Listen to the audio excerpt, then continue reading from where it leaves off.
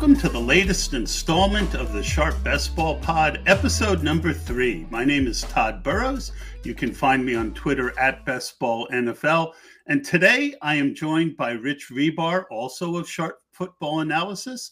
And you can find him on Twitter at Lord Reeves. I did an article this week on how to leverage early best ball and to take advantage of uncertainty. And one area of uncertainty that you can take advantage of is by understanding team needs. Rich does a huge series for Sharp Football Analysis, team by team. It's an agonizing process from what I have seen. And a lot of them are already up on the sites. We'll have all of them up by the time the draft goes off. Rich is going to cover that with me today. I also hope you do check out the article. I talk a lot about how to leverage the uncertainty early with free agents and early and later up until draft day on the rookies, and why that is how you can get really great value. So check out the article. And now we get to the main part of the show. Rich, it is nice to have you on the show. Yeah, Todd, it's great to be on with you. I've enjoyed the first two shows with Hayden and TJ. I will try to live up to the standards that they have set here, these opening two shows. Yeah, I know you can. B, I know you will. And C, I know that they're good. And I'm excited that I've been able to start with such stellar guests for this series. So you've been doing the team needs articles for a while. Can you just take us through a little bit of your process and the things you consider when you're doing this exercise? Yeah, I mean, it's all relatively easy, just looking at the rosters from a top-down stance, looking at, player performance, where teams are strong in terms of, actually having good players in context of the NFL. And then layering in some other things like, contractual depth, where teams need to kind of look for some maybe like potential, values. That's where you get like a lot of like late round picks, right? Like you're just trying to get, not necessarily trying to hit gems, but, kind of get like that contractual depth, have bodies that are signed. And then looking at kind of the current contracts that, players have and things that are coming up where teams might have to calibrate, like things like the Bengals, right? Like the Bengals are like an easy team to diagnose. They've got all these big contracts coming in the pipeline. How they draft over these next couple of years is going to be an inflection point based on kind of that. Joe Burrow is going to get a massive contract. T. Higgins will probably get at least a front-loaded, contract. Jamar Chase is coming. So it's really going to alter the way they attack certain positions in the draft too as well. So just kind of looking at all of those things, rolling it in together and kind of trying to use that as kind of a North Star in a sense to kind of say like, all right, well, this is the areas coming into this week and this weekend that, these teams are going to look at probably try to address some of these areas. Unfortunately, trying to just draft for need also doesn't work out for NFL teams because the hit rate is so low, especially as we move on through the rounds. But that's really all of it in a nutshell, is taking that 10,000 foot view of just really seeing where the rosters are in the landscape for all these teams. Yep. And then if you're drafting, obviously what we're going to try and do is we're going to try and look at the available spots and who's likely to take players when they pick, and try and get a guess of where some of these guys might slot in. And, we've done a couple mock drafts here. I think everyone on Twitter is now tired of mock drafts and ready for the real draft. But what we can do is we can look at some of the really good spots, right? So, for instance, you use the Bengals. There's been rumors Joe Mixon might be asked to redo his contract. If he doesn't, he could go. So, based on that, we can say, all right, which guys are they likely to add here? Are they, do we think that they're going to add, or do we think that they're going to, just stick with what they have? And if to me, the Bengals obviously are a great landing spot for a running back. So trying to take some shots in drafts and earlier, if you know that a situation, maybe a free agent ends up there, you can end up getting some really good discounts, correct? Oh yeah, always. And in this time of the year, especially pre-draft, not just for the rookies, but ambiguous situations from a top-down perspective are really great to take advantage of because players are drafting in best ball or drafting in fantasy leagues right now. Like no one likes uncertainty, right? Like so they'll avoid players that kind of come with that ambiguity. And Joe Mixon's one of those. So you can Joe Mixon could himself be a potential value. What if he does accept the pay cut, right? Like what if he does accept the pay cut, comes back? And what if they don't sign it? They didn't get any free agents. In fact, they let his very successful backup go. And I've taken some shares of Mixon in the 7th round where I wasn't drafting him earlier, just kind of on a what if basis. Yeah, on principle.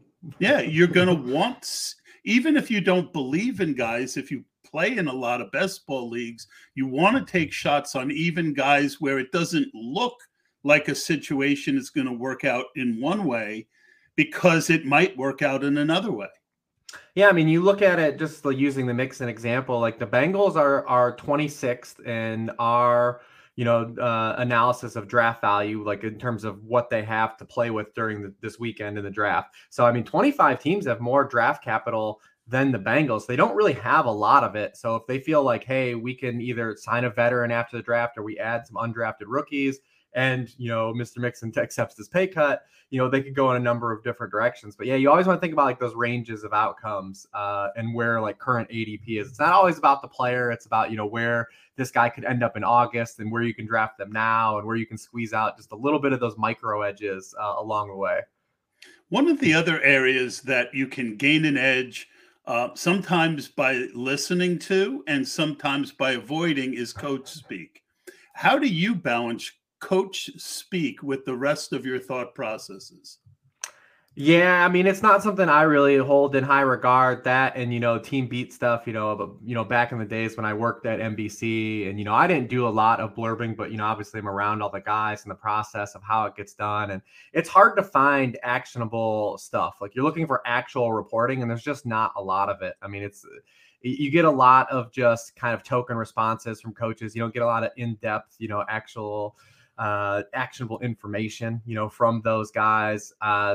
You're trying to just sort through, look for some actual reporting to have some insights. I think you get a lot more looking how teams are handling like the pre-draft visits and stuff like that. I think that this time of year gives you a bigger signal than anything these coaches or GMs are saying right now, which is largely run-of-the-mill like responses that they've answered the same question 35 times this week probably. So, I might look at like, the team visit stuff because that gives you a better indication of where teams are going. You look at teams like Baltimore, Buffalo, the Cowboys, the Patriots, the Falcons. Those teams have like had the most wide receiver visits of any, types of class. It gives us a real indication like they're looking for players at these positions. The Giants, the Chiefs are right behind them. You look at a team like the Buccaneers, talking about an ambiguous situation.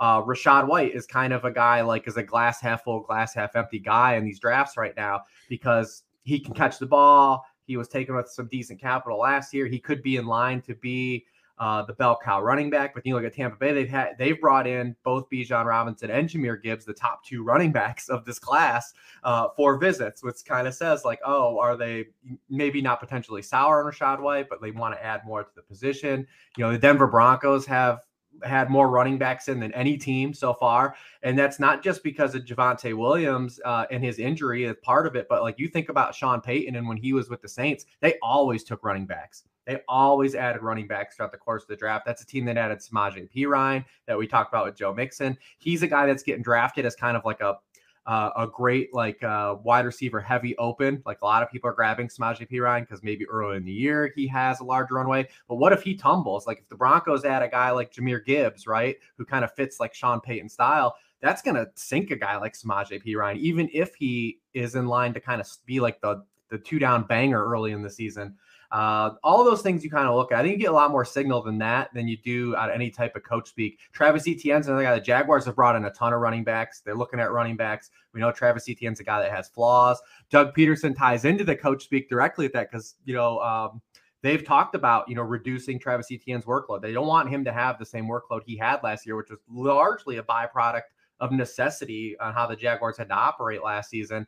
So I'm looking at more of that stuff than necessarily combing through and seeing what like these guys are really saying, because they're really not saying a whole lot of anything. Yeah, I think that's a very, very good point. And the larger point is we do want to look for signals, and there's different ways to do that. Um, and sometimes, like with Rachaad White, one signal is he just wasn't very efficient last year, right? There's a lot more metrics out there now that can give us key signals as well.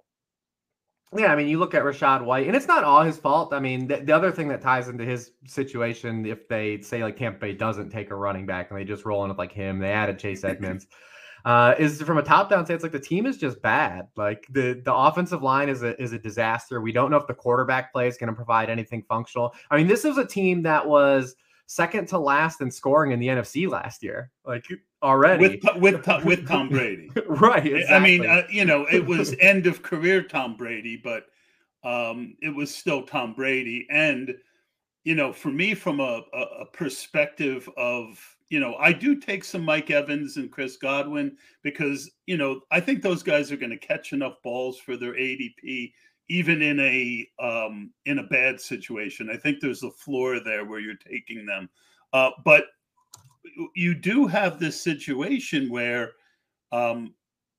certain teams just aren't very good, and it's better to avoid them.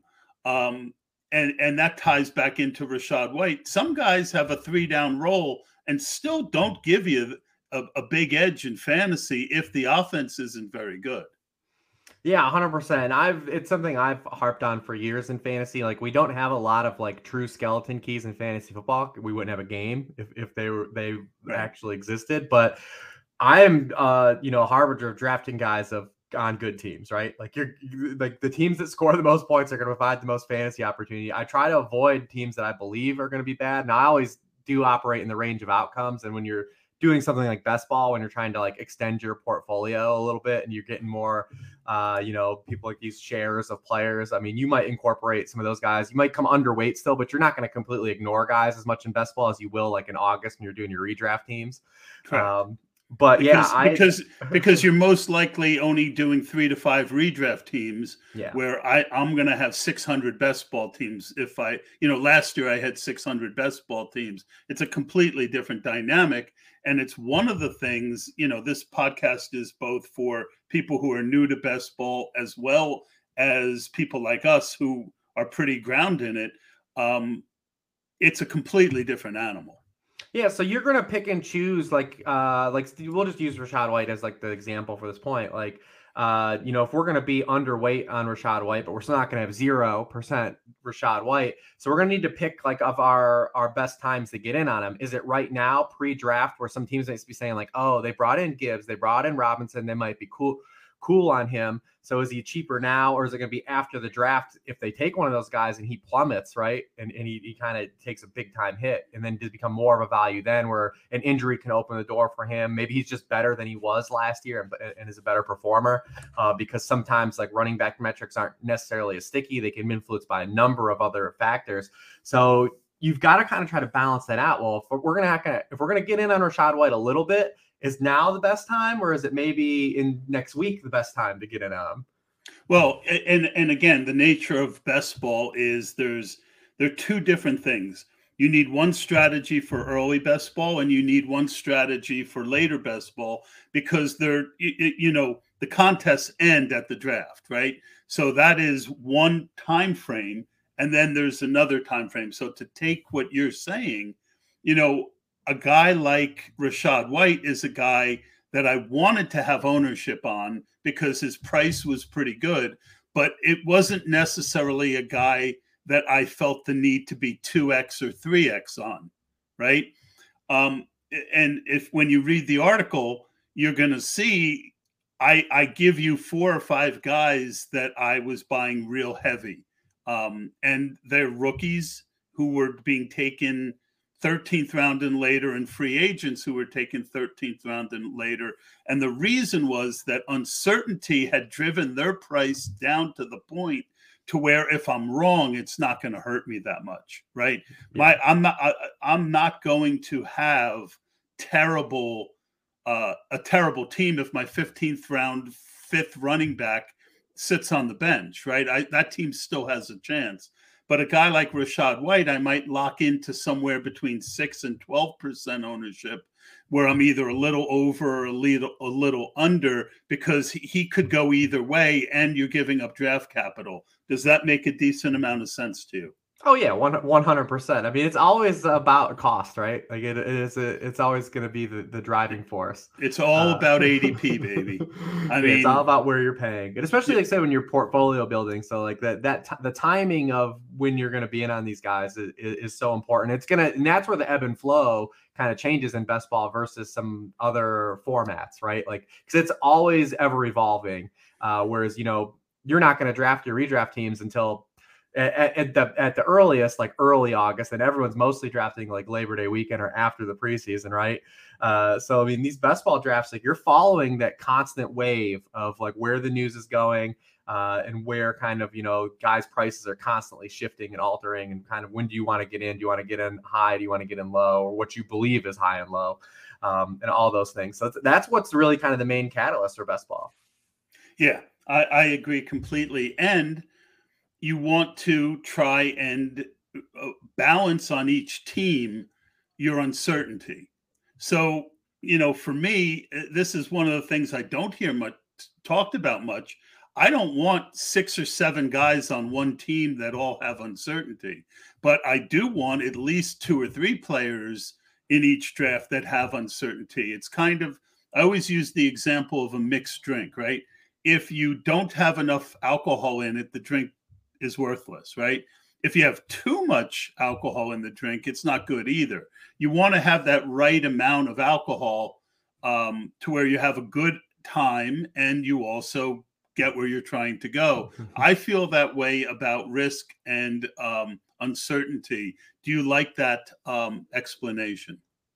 Yeah. I mean, I'm generally a more pragmatic, fantasy player by nature anyways. I'm largely risk averse, but I mean, I definitely have like specific archetypes I look for. And always, like I said, I'm always thinking like range of outcomes.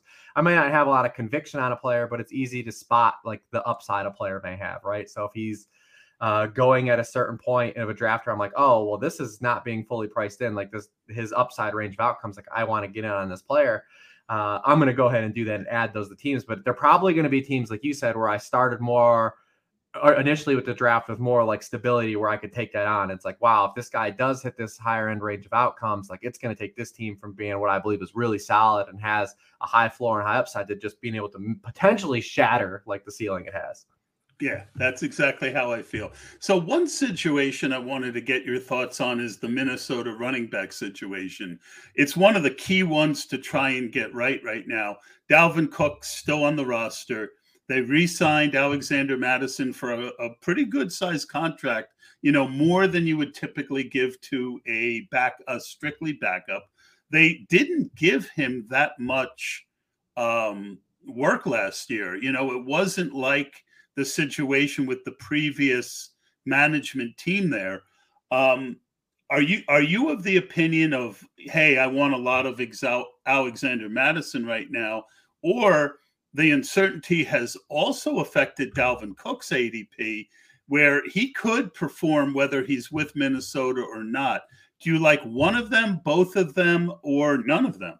Yeah, I think they both fit specific builds based on who you drafted. I think Dalvin Cook right now is largely undervalued for a couple of reasons. Well, one, the big talk is like restructure, right? And we don't know what that means. We don't know what they're asking him to take in terms of a pay cut, but like he's really like an outright tough cut in terms of what he has left on his contract in terms of dead money. I mean, he currently has a $14 million cap hit this season, but he's $8.2 million in dead money. Like, is that $6 million really getting them anything this season? Like, is it really restricting them?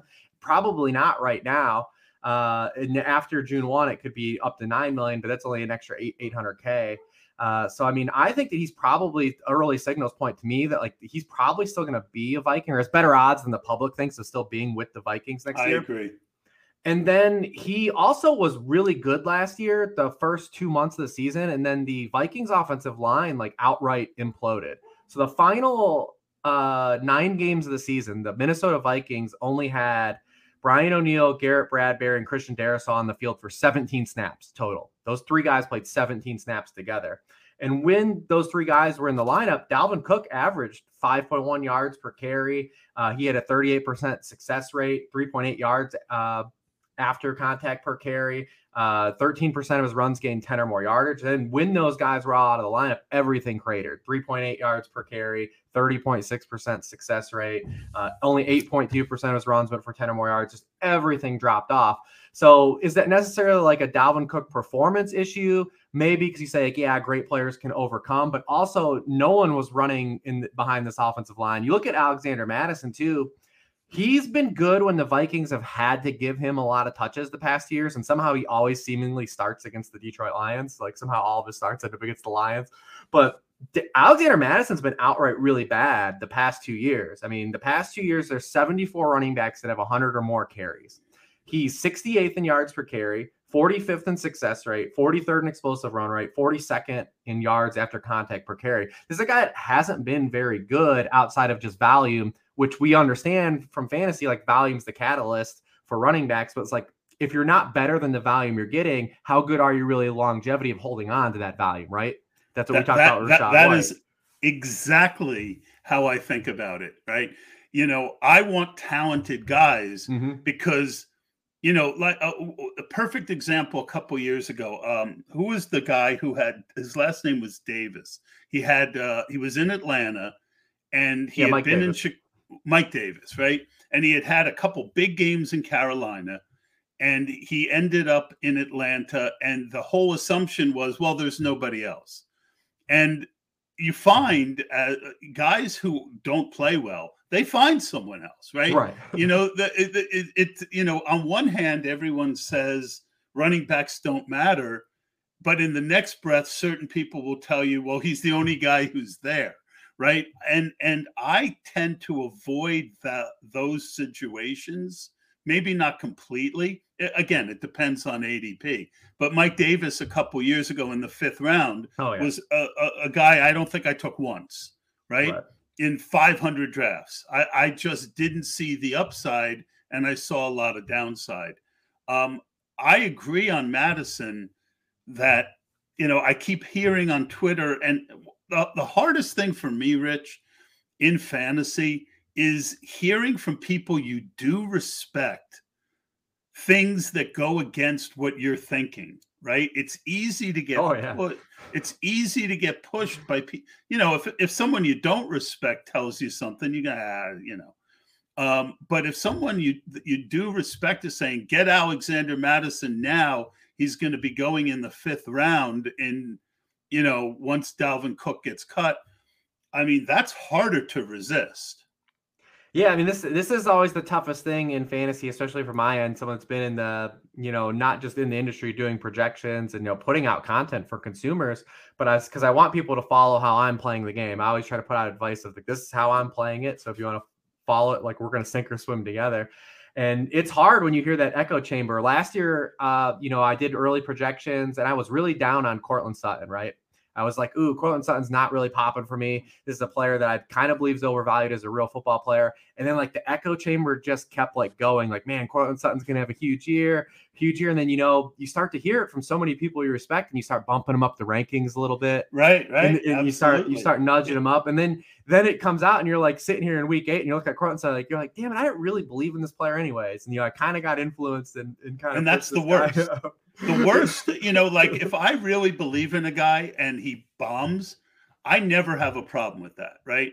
I can use it as a learning, you know, if nothing else, it can be a learning experience of, well, why did I miss? But where I just sit there and literally want to bash my head against the wall is when my initial instinct was correct and I let someone else change my mind.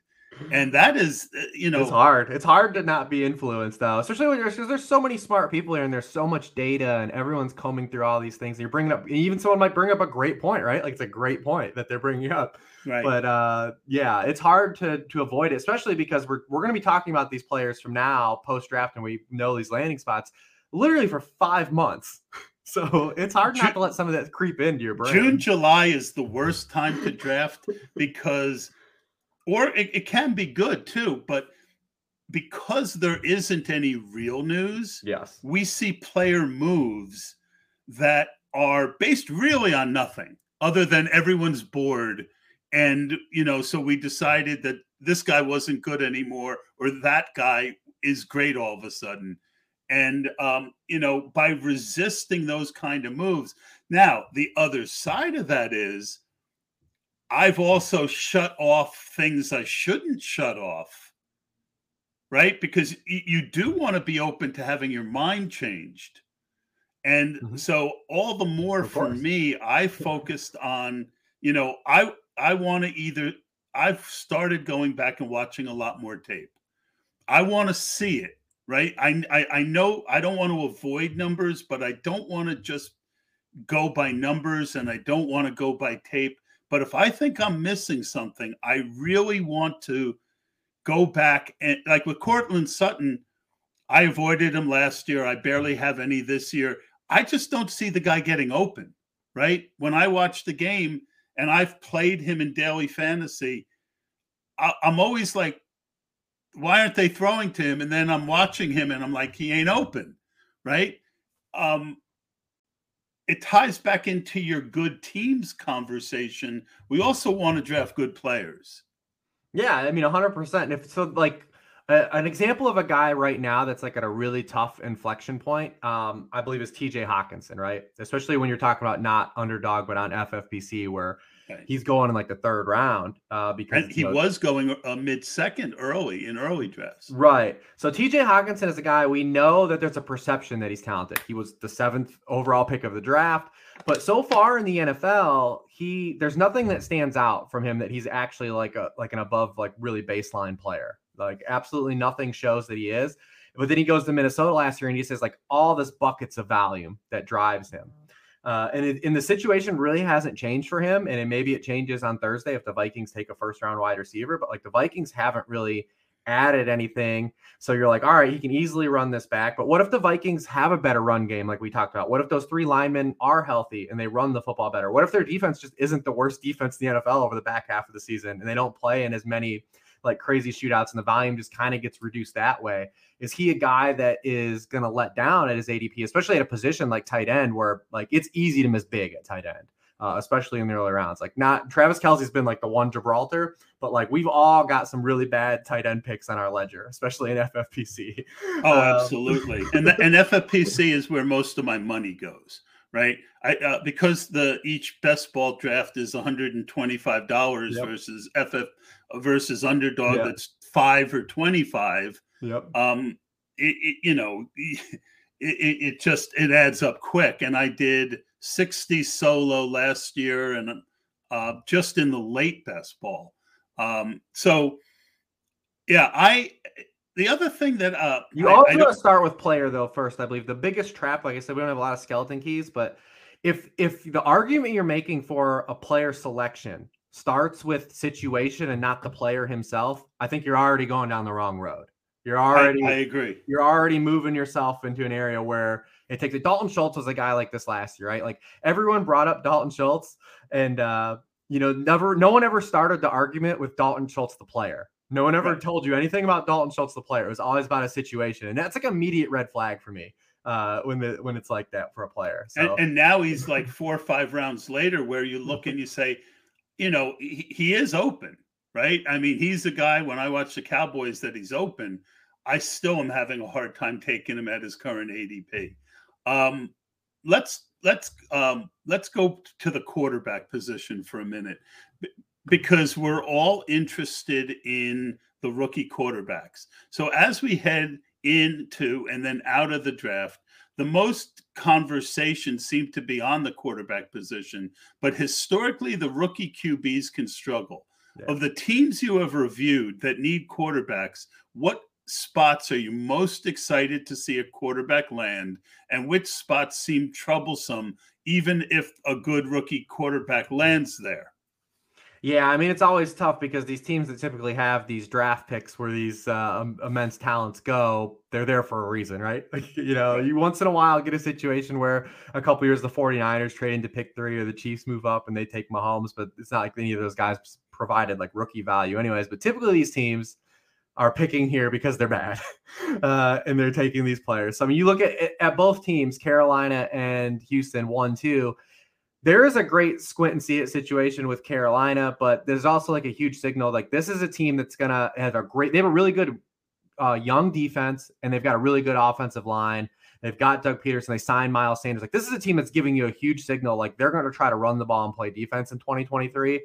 They have Adam Thielen and DJ Shark and Terrace Marshall. Like this is, and Hayden Hurst. Like this is not a team that's probably looking to drop back like 600 times at the rookie quarterback. No. And they might be in a position where they don't have to be because their defense is good enough. They're in the right division. All these things kind of line up to where they can play some kind of bully ball and get away. Houston just is structurally like a nightmare. Like there's really nothing. There's really no signal the Texans have given us the past 3 years that shows like what direction they haven't tipped their hand in, like what direction they're trying to do. This team is like really just devoid of talent. Nobody loves washed up vets. For a team that's rebuilding, nobody loves washed up vets more than the Texans. Yeah, I've always made the correlate. If you saw the movie like Major League and like how like they were trying to build the team in that, like just like sign guys to 1-year contracts. Like most of these guys didn't even have a career. Like this guy's dead. That's like what the Texans have done for 3 years. Just like just sign. Yeah, and now you're hearing they might not take the quarterback. I mean, I don't get great signals from them. Yeah, it's very tough. I would say like the teams that you're probably looking at largely to maybe be kind of wild cards, like, Tampa Bay has like some weapons, right? Like they've got some good players and some players that are talented, and they probably are going to a team that's going to have to throw a little bit more. If Washington would get in the quarterback race, like they're clearly a team, like if a quarterback would fall there, like their team. Seattle is another one of those teams. Like what if Geno Smith really wasn't strong the last 8 games of the year last year? What if they take a quarterback back at 6? Like then there's pressure to play that guy earlier if Geno struggles, right? They've got really nice players and surrounding offensive talent. But a lot of these spots are bad that you look at, Tennessee. We want anybody that's going to Tennessee. It's rough, man. It's just really rough out there. The Colts are another roster that's just really hurting. Like there's just not a lot of talent there. You're hoping that Shane Steichen can kind of bring some of what he had with Jonathan Gannon and the Eagles, but like the infrastructure is just not as good. This is a significantly worse team than what they had in Philadelphia. And at then least they have some weapons. They do. At least Pittman. I think Pittman's a player, and we know Jonathan Taylor can be a player. And I may own more Jelani Woods than drafts. I like that. I like Jelani. Yeah, I mean, we're right division too. Whenever you can get a guy that you could at least see being a top 5 tight end in the 17th, 18th round of even FFPC drafts, that's something that I'm always going to be pretty interested in. For me, that takes the conversation over to something well, the Konami code. And when I draft rookie quarterbacks, a lot of times I want them to have that running floor. And I think a lot of people assume that running quarterbacks have big ceilings, but what the running does is it gives them a good floor. Mm-hmm. In other words, even if they have a bad passing game, they can give you 12 to 15 points because they run for 60, 70 yards. And it also brings us to one of the most controversial people in the draft, AR-15, Mr. Richardson. What are your thoughts on him and his ADP? And then the last thing I'll throw out is I think the Raiders are probably the spot where I'd like to see a rookie quarterback go. I was a big Jimmy G guy, but those days have passed. And whether it's Herndon Hooker or Richardson, both guys can run. I would have a significant amount of interest in either of them if they ended up with the Raiders. Yeah, so Anthony Richardson, rookie quarterbacks in general are just it's tough because they struggle. But at least with Anthony Richardson, you can find a path to say like how he can be fantasy relevant just through his legs alone. What you're worried about with him from a best ball stance, though, is does he even play as a rookie? And how many starts do you get out of him? If he ends up being a top 10 pick, it's going to be hard to keep him off the field, especially on a team that's like relatively has a shot to not be good. If a team, even like say like the Lions, right? Like a team believe like, oh, well, Jared Goff, he can sit behind there. But if the Lions, who have real expectations this year, start off like 2-5, right? Or like 2-4 even. And like people are like, oh, Goff's like kind of playing out his career. Like we need to like they're just going to hear about like, well, you took a kid this early in the draft, like he's got to play. And if you look at quarterbacks, they play early because of this. Right. These coaches and these GMs, they have shot clocks now, internal shot clocks. And like, we got to kind of see what these guys can do. And no one really sits anymore. Mahomes and Trey Lance are like the only two guys that have really sat in the last basically decade. And like, then you have to go all the way back to like Jake Locker as like the only guy that like had tangible capital in the first round and didn't play as a rookie because of those reasons, because these teams always hear it eventually. Like, well, you put all this money into this guy turning the franchise around. We're not good. Let's get this guy on the field, start playing him. Yeah, because most of these coaches and GMs are on a 3-year clock, unless you're Nick Caserio and you puzzlingly don't know what you're doing in Houston. Bijan Robinson is the big name at running back, and our mock draft expert Ryan McChrystal has him going to Buffalo, but there's a lot of talk of him going much earlier than that. Where would you like to see him land? He already has a late early second round ADP. Yeah, it's interesting because anytime we were talking about this with Dan Pizzuta on our show last week, and kind of wondering, like, is a team going to reach into the cookie jar earlier than expected, or has there been enough signal to where like he's probably going to go like maybe mid to late first? Like, we know he's going to go in the first round, but where and how high can he go? We haven't seen a running back go, extremely high since Saquon. Everyone else, but we also haven't had a guy that's like really thought of as like being that kind of elite talent like Bijan is. I mean, you look at a lot of people's like big boards from a talent perspective, he's like 2 or 3 in terms of just like raw talent in this draft, but he's never mock draft there too. So it's like, who's going to like reach in? Is it going to be Atlanta? Is it going to be Tampa Bay?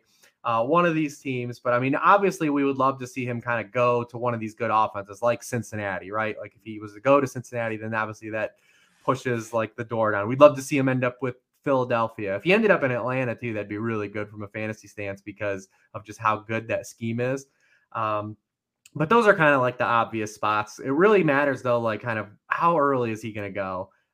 Because it's hard to, when you like do mock drafts or kind of find a spot for him, like no one really has a clear need for him. Like you're looking at like the first like top 20 picks, 25 picks. No one really does. I mean, Atlanta and Philadelphia have both shown that they can get a lot out of running backs that are just like baseline level. And why reach with that much capital when you can? This class is good enough to where they can add guys on day 2 and day 3 to their depth and be really good and get a lot of production out of those players. You look at a team like maybe the Chargers, I think makes a lot of sense. I wouldn't do it if I was the Chargers, but makes sense for their situation. You've got Austin Eckler in the contract schism. He wants to get paid like a front end running back. He's 28 years old. He's also a guy that openly doesn't want to have a lot of touches and they want to reduce his touches. They've got a quarterback on a rookie contract. They also have the perception of believing they have a really good offense. So like adding another piece, I could see them maybe talk themselves down to that lane, but like, it's really hard to find a team that absolutely says like, yeah, he would go here and he's like a clear need for this team.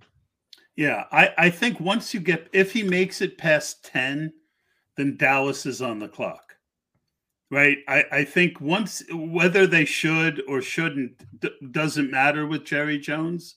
I think once he gets to the point where they can trade up without selling the farm, I think you have to consider Dallas as a place where he might end up. Zamir Gibbs and Zach Charbonnet are the next 2 quarterbacks off the board at ADP early. I've avoided Gibbs where he is going. Like, he's going around where Dalvin and Aaron Jones go. Yeah. And I've just mixed in Charbonnet in the 8th, 9th, 10th round. Any thoughts on these two and where you'd like to see them go? Yeah, Gibbs, I think, is really hard from a fantasy stance because he's a smaller back. He's sub 200 pounds. And typically these guys, when they come with draft capital in fantasy football, they're largely busts anyways. You need a guy to run into like the Austin Eckler run out, right? And it took Austin Eckler years Austin Eckler had to have years of efficiency to show that he was just too damn good to take off the field. And even then they don't want him to have as many touches as he's had the last 2 years. Tony Pollard's another example. Yeah, I mean, you look at Gibbs, a lot of people comp him to Alvin Kamara, but he's 15 pounds lighter than Alvin Kamara was when Alvin Kamara was at the combine. That's significant for NFL head coaches. Like, they have a hard time giving these like compact guys just a ton of touches. And then Gibbs himself, like how Alabama used him, was kind of like really tried and true, and like how he's probably going to be used out of the box in the NFL. Just 25% of his carries were inside runs. That was the lowest rate in this class. When he was hit at or behind the line of scrimmage, he averaged less than a yard per carry. He had the third lowest rate of yards per carry on those carries in this class. They pulled him at the goal line. He only had 3 of the 16 running back touches that the Alabama running backs had. And those are all things that matter in fantasy football, because those are things that limit your ceiling. Absolutely. Like, we want guys to get the money touches. So he's a guy at his price point. To take him over proven good players that have extended workloads is just really hard. Like, you're really giving yourself thin margins for return on I'm that. glad to hear you say that, considering how little I mean, I don't know that I have a share. Yeah, it's really tough there. I would say, like, a spot to where I think he makes a lot of sense would be a team we talked about, like Denver, right? And not just making the Alvin Kamara, Sean Payton corollary, but like, he fits there. Russell Wilson threw to his running backs the 5th highest rate last season. They just weren't any good in the passing game. So I do think he does make sense there based on kind of what they have early in the season with P. Ryan, waiting for Javonte Williams to come back, and then what that scheme and quarterback does. He does make a lot of sense there. Yeah, I feel like I saw a rumor about him in Miami. And Miami has no draft picks, so that's the toughest thing. The guy that I'd like to see in Miami is Devin A-Chain. That real one cut guy with just jets, right? All he has to do is make that one cut and go. I'd like to see Devin A-Chain end up in Miami in the 2nd round. Yeah, the Dolphins are one of these people, like, you always see like teams like, what's one of these great spots for running back? And everyone brings up the Dolphins. Like, the Dolphins have 4 draft picks. If they're using 1 on a running back, yeah, that's fair. It's tough. More likely they'll be in the Dalvin Cook sweepstakes if Dalvin gets cut. Yeah, 100%. That would be the avenue. But they only have 4 draft picks, and it's tough to really say, like, when we have this much limited capital, because they have 2 picks on day 2, they have pick 51 and pick 84. And to use either one of those on a running back, given some of their needs, especially on the offensive line, I mean, it's tough. It's tough to say, like, they're making the right choice, because both Mostert and Jeff Wilson were functional players last year. Like, they can roll those guys out for another year and still have a functional, serviceable running game, especially that Mike McDaniel running game. Then taking one of those guys with pick 51 and pick 84, it's a running back. Yeah, I'd love to see Tajay Spears if he drops, right? Abanaconda's another guy, because he's like mini Raheem Mostert. Like, all his runs in college were outside zone runs. You give him a tarmac, he's gonna. I love him, but if you breathe on him, he falls down. Oh yeah, if you asking him to break a tackle, it ain't happening. No, and I was super. I mean, I have 30% Israel. But he was going in the 19th, 20th round on underdog for most of the offseason. That's where I'm willing to take a chance on a guy like that. Now he's kind of going in like the 13th round. No, thank you. I'll wait. Wide receiver, very polarizing this year, Rich. Any favorites that you have? And what are your thoughts on JSN as the number 1 guy? Yeah, I think it's pretty clear that he's in kind of like a little bit mini tier by himself. The question of JSN from a fantasy stance is, how tight is the margin of, does he have a ceiling that's Amon-Ra St. Brown like, or can he get to like that Cooper Kupp level? We just didn't see him play a lot outside. We're projecting, and we believe he can, that there's talent there. I mean, this guy is a men's pedigree, is a 5-star recruit, but he ran just 15 total pass routes over 3 years at Ohio State with 2 or fewer wide receivers on the field. 95 of his 110 career catches came out of the slot. So it still does take a lot of projection. If he ends up like Keenan Allen or Amon-Ra St. Brown, that's good still. That's really good. But is it like going to like tilt and win like a league for you? Can he get the Justin Jefferson range of outcomes, the Jamar Chase range of outcomes as a rookie? Be one of those guys that like has a tide turning season for you as a rookie.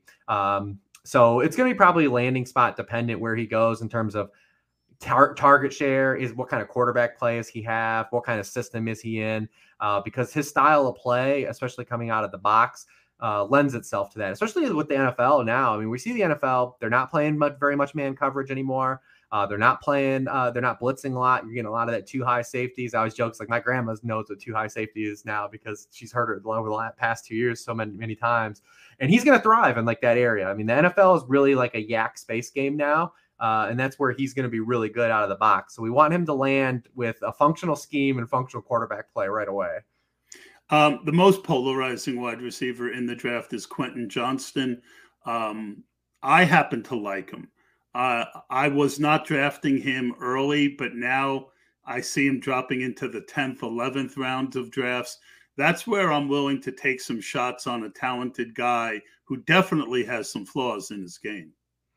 He's an interesting player too, for sure, because, you know, he's kind of like, everyone sees the glass half full, the glass half empty. But what we just talked about, JSN, I think it actually helps Quentin Johnston, because one of the things is he is bigger than the other guys at the top of this class, but he plays like a little bit of a smaller game. He's more of a good guy that's going to get like into space, break tackles, and is really great after the catch. And that's kind of what's really good in the NFL right now.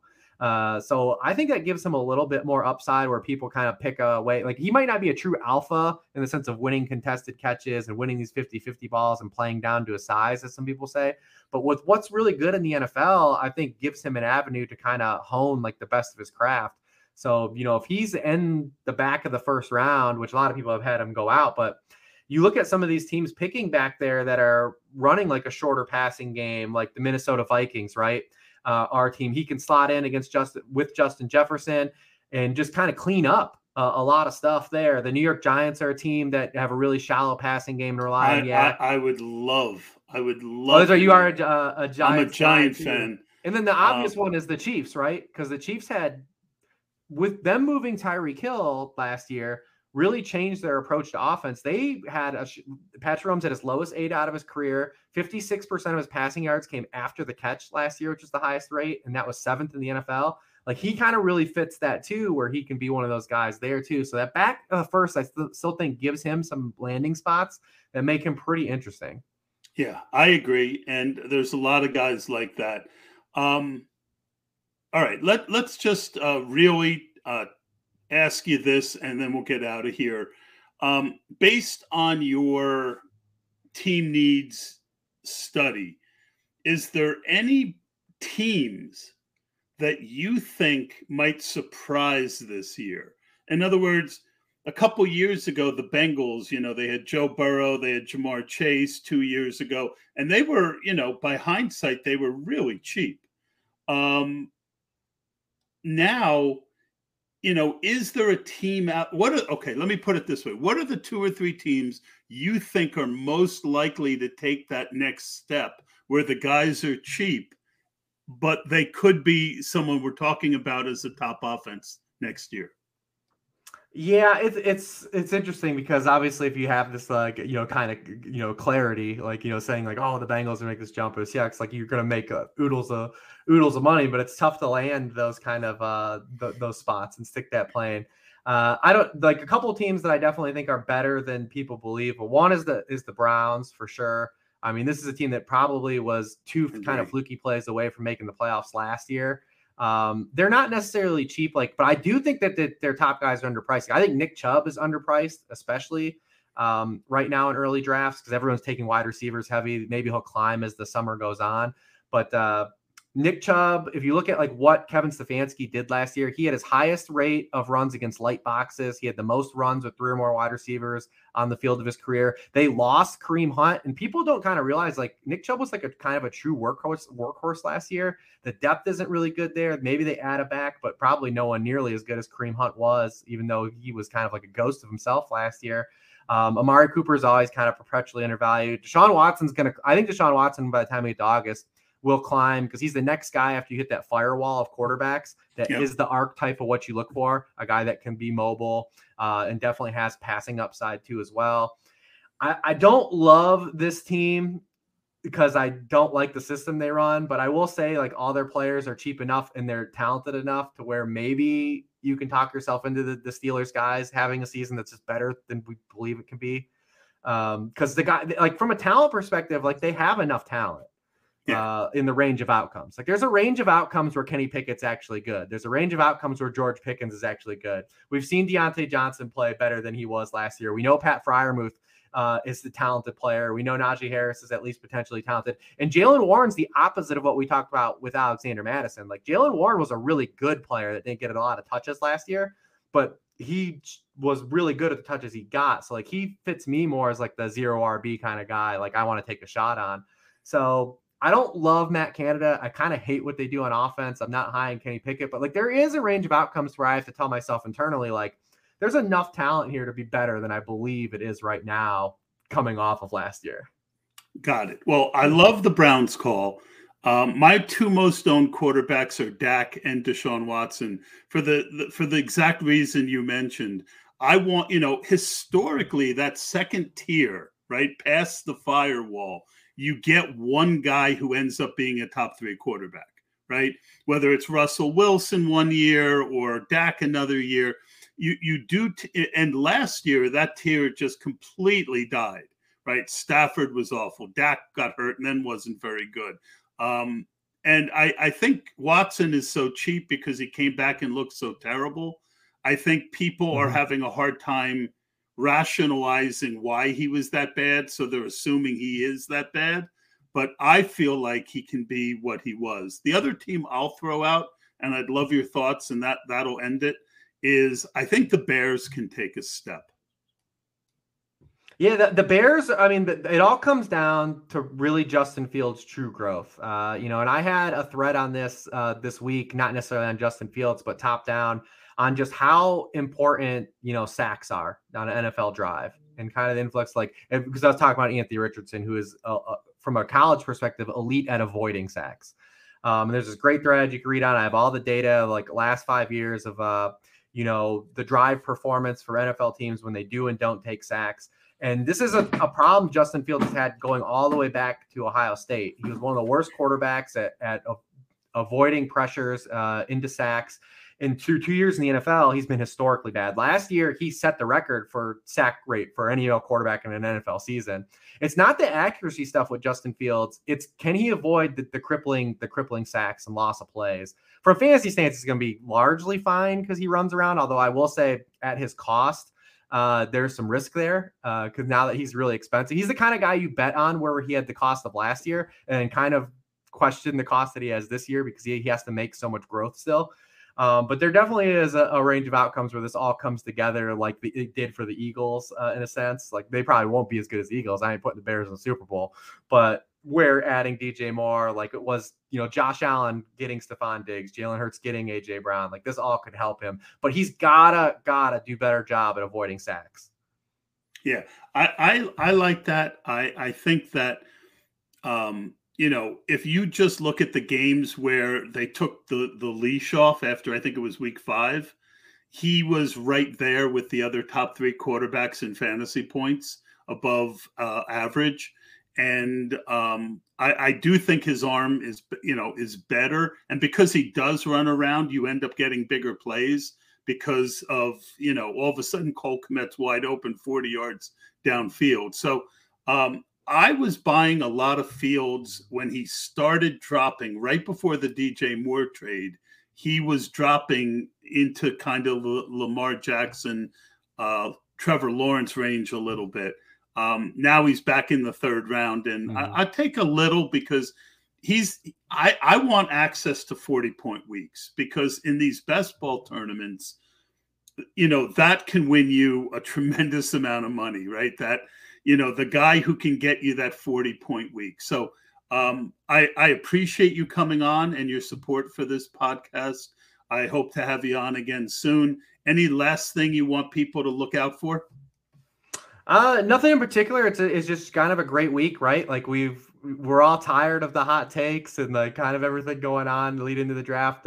All the hearsay, the new the testing that they're giving quarterbacks, like all these things finally don't matter on Thursday night, right? Like it's at was it 7 or 8 o'clock Eastern? We're going to actually have players selected and going to places. We're not going to have to deal with this. And we're going to have another wave turn in kind of these best ball drafts. Come when you draft immediately on Friday morning, there's going to be different. There's going to be a difference in ADP for specific players. It's going to not just change the ADP for those players, but other players. And I'm really looking forward to this next kind of bridge of the season. I agree. And it's one of my favorite times to draft because the ADP doesn't update on the site for like a week or two. Yeah. So you can gain a lot of edge. And then people really haven't done the right analysis, and you can gain a little bit of edge. But we will be back next week. We'll probably cover the underdog tournament that's been released. FFPC has already released the details of their big tournament, which didn't change much from last year, which I'm happy about. That's going to do it for this week. Again, thank you, Rich Hribar, for coming on and joining us, and we will see you next week.